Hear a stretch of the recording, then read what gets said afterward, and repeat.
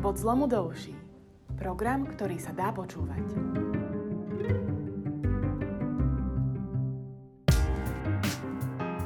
Čakajú nás zlomové voľby. Ľudia rozhodnú, či pôjdeme cestou pozitívnej zmeny alebo cestou korupcie a fašizmu. Som Miro Vrblavý a viem, že Slovensko môže byť férovou krajinou pre všetkých. V koalícii PS Spolu vieme ako na to. Ak si nechcete čítať 240 strán našich opatrení, toto je podcast pre vás.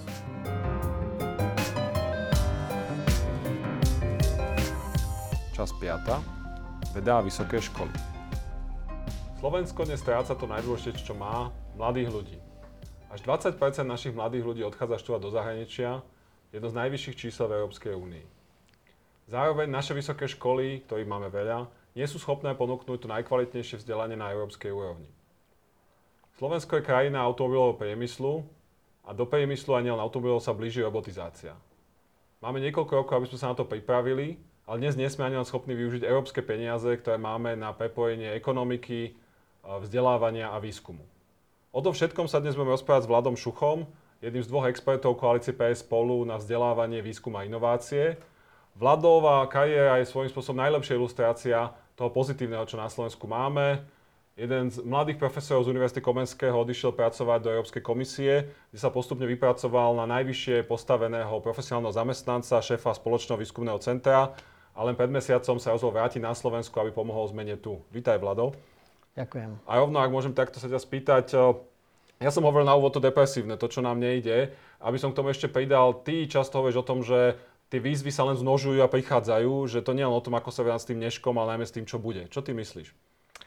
No to je vlastne jedna z motivácií, prečo som prišiel, keďže moja organizácia má v popise práce robiť také strategické výhľady do budúcnosti a keď som sa vždy pozeral samozrejme ako Slovák na to, ako tam vyzerá Slovensko, tak je to dosť neutešené a preto hovorím, že máme takých 4-5 rokov ešte priestor na to, aby sme investovali, aby sme naštartovali, lebo tá situácia nie je veľmi dobrá. Nie je veľmi dobrá v celom tomto regióne, v tej V4, ale špeciálne najhoršie na Slovensku. Všetky tie prognozy hovoria, že až 60% pracovných miest na Slovensku je automatizovateľných a do istého obdobia sa práca zmení alebo úplne stratí. No a ty ako spolugestor programu si mal možnosť ovplyvniť to, čo my s tým chceme robiť. Tak čo podľa teba je ten recept, ktorý by sme mali použiť v budúci rok a v tých ďalších 4 rokoch, aby o 4 roky sme tu takto nesedeli a neboli pesimistickí, ale boli už oveľa optimistickejší? No, musíme byť optimistickí, lebo bez optimizmu samozrejme sa takéto veľké zmeny urobiť nedajú. A ten recept je dlhodobý, ale nie je to až také strašne komplikované.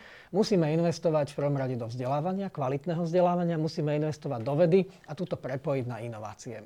Čiže na jednom konci musíme pomôcť ľuďom, ktorí teraz sedia na nejakom pracovnom mieste a ich pracovná náplň sa v najbližších 4-5 rokoch zmení. Musíme im cez celoživotné profesionálne vzdelávanie pomôcť nabrať také zručnosti, aby sa vedeli adaptovať na tú novú prácu, lebo keď nie, keď tá situácia bude taká ako dnes, tak to pracovné miesto stratia.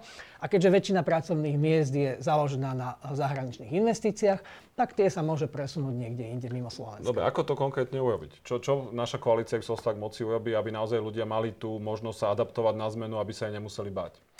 Musíme investovať do celoživotného vzdelávania. Celoživotné vzdelávanie na Slovensku prakticky absentuje a to, kde ho máme, tak ja neviem, školíme ľudí, ako si písať životopisy, aj keď nebudú sa mať o akú prácu uchádzať.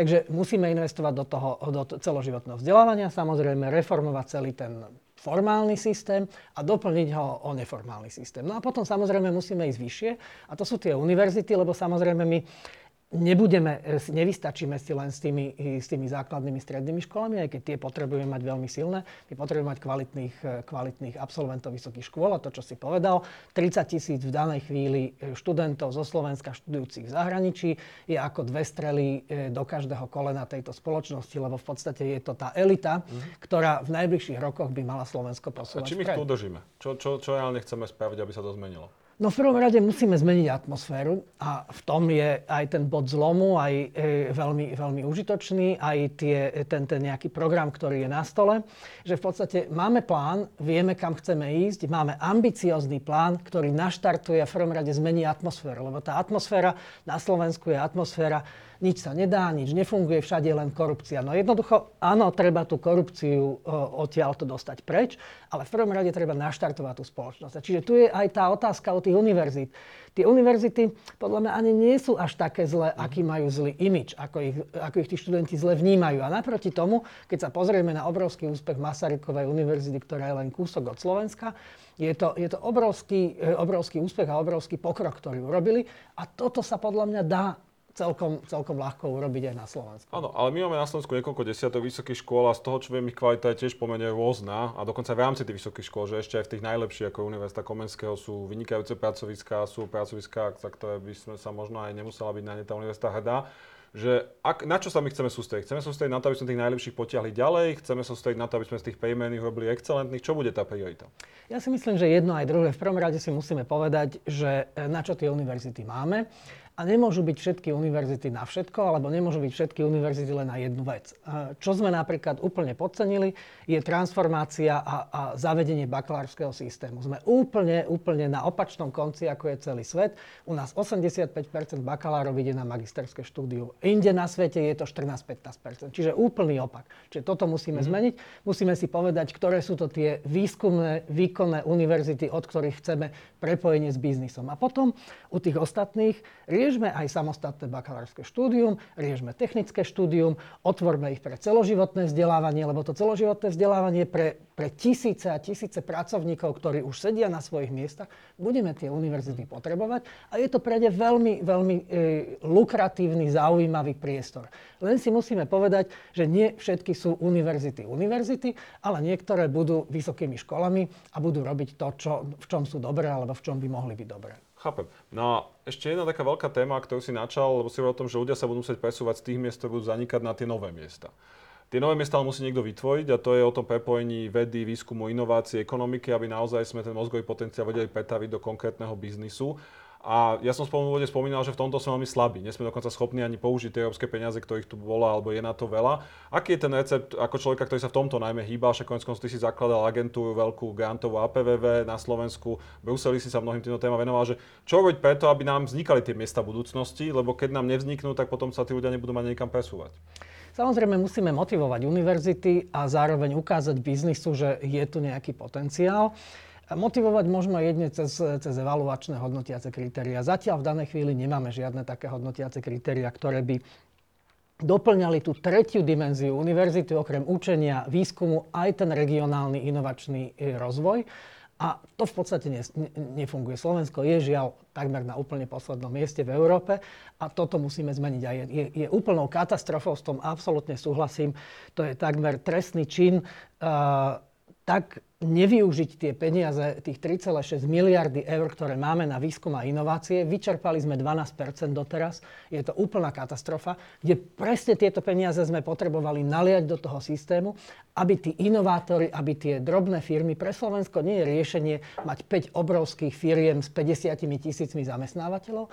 My potrebujeme mať na Slovensku celú takú vyslovene akoby takú záhradu rôznych hriadok, kde nám budú vyrastať malé firmy, ktoré budú mať 10, 20, 50 zamestnancov, ale budú inovatívne a budú nás hýbať dopredu. V tejto súvislosti jedna vec, ktorú ty osobne do toho programu najviac doniesol, si pamätám počas diskusie, bol Slovenský inštitút pre technológie a inovácie, inšpirovaný európskymi vzormi. Že povedz o tom trošku, lebo to je taká, by som povedal, že vec, ktorá bude vyžadovať veľa práce, ale z toho, ako ja rozumiem, má aj veľký potenciál práve v tejto oblasti inovácií a budovania novej ekonomiky. Je to priestor, ktorý má niekoľko, samozrejme nemáme čas na to, aby sme vysvetlili všetky tie vrstvy, ktoré by mal riešiť, ale v zásade má riešiť transfer poznatkov z akademického prostredia do biznisu, to je prvá vec. A druhá vec má riešiť regionálne rozdiely Slovenska. Preto je to chápané, to city nie ako bratislavocentrické alebo košicocentrické, ale my ich v podstate potrebujeme dostať do každého kraja.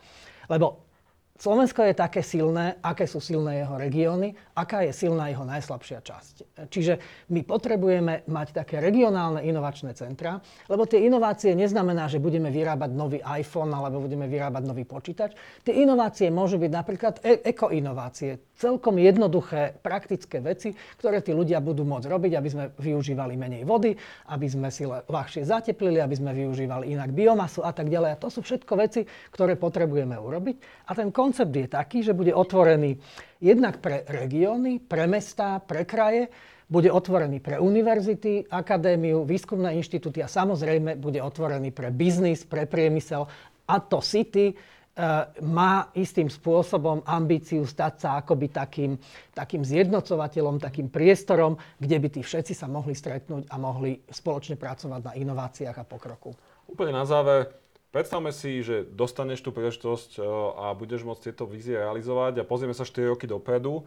V čom si myslíš, že v tom februári 2024 budeš môcť ľuďom ukázať, že 4 roky sme makali a pozrite, toto už je inak? Že čo sa dá za 4 roky tak reálne posunúť z tvojho hľadiska? Ja si myslím, že sa dá posunúť strašne veľa vecí. V prvom rade budeme schopní čerpať štrukturálne fondy na zmysluplné veci, nie na hlúposti, na ktorých čerpáme teraz, alebo ich posielame späť do Bruselu. Zmeníme náladu, namotivujeme tých ľudí, ktorí tam sú. A som si istý, že do 4 rokov, ja som zreformoval jednu obrovskú organizáciu v Bruseli s 3600 ľuďmi za 2 roky. Tak tu za 3, za 4 roky musíme posunúť tie veci dopredu a ja som si absolútne istý, že by sme to boli schopní a už o tie 4 roky by sme si vedeli predstaviť aj napočítať to množstvo tých inovatívnych firiem, inovatívnych nápadov a projektov, ktoré by boli zrealizované. Slovensko má dnes priemernú mzdu vo výške viac ako 1000 eur. Ak chceme mať o 10 rokov priemernú mzdu vo výške 2000 eur, musíme inovovať, musíme na sebe pracovať, inak nám nepríde. A o tom, ako to urobiť, sme sa rozprávali s profesorom Vladimírom Šukom, jedným z našich 2 gestorov pre vzdelávanie a výskum. A toto je naozaj pre PS Spolu jadro nášho programu. Téma, ktorá možno nie je tak sexy ako zdravotníctvo alebo korupcia, ale téma, bez ktorej sa krajina nepohne ďalej. Ďakujem za pozeranie a teším sa na budúce. Ak sa vám podcast páčil, budem rád, keď ho budete sledovať.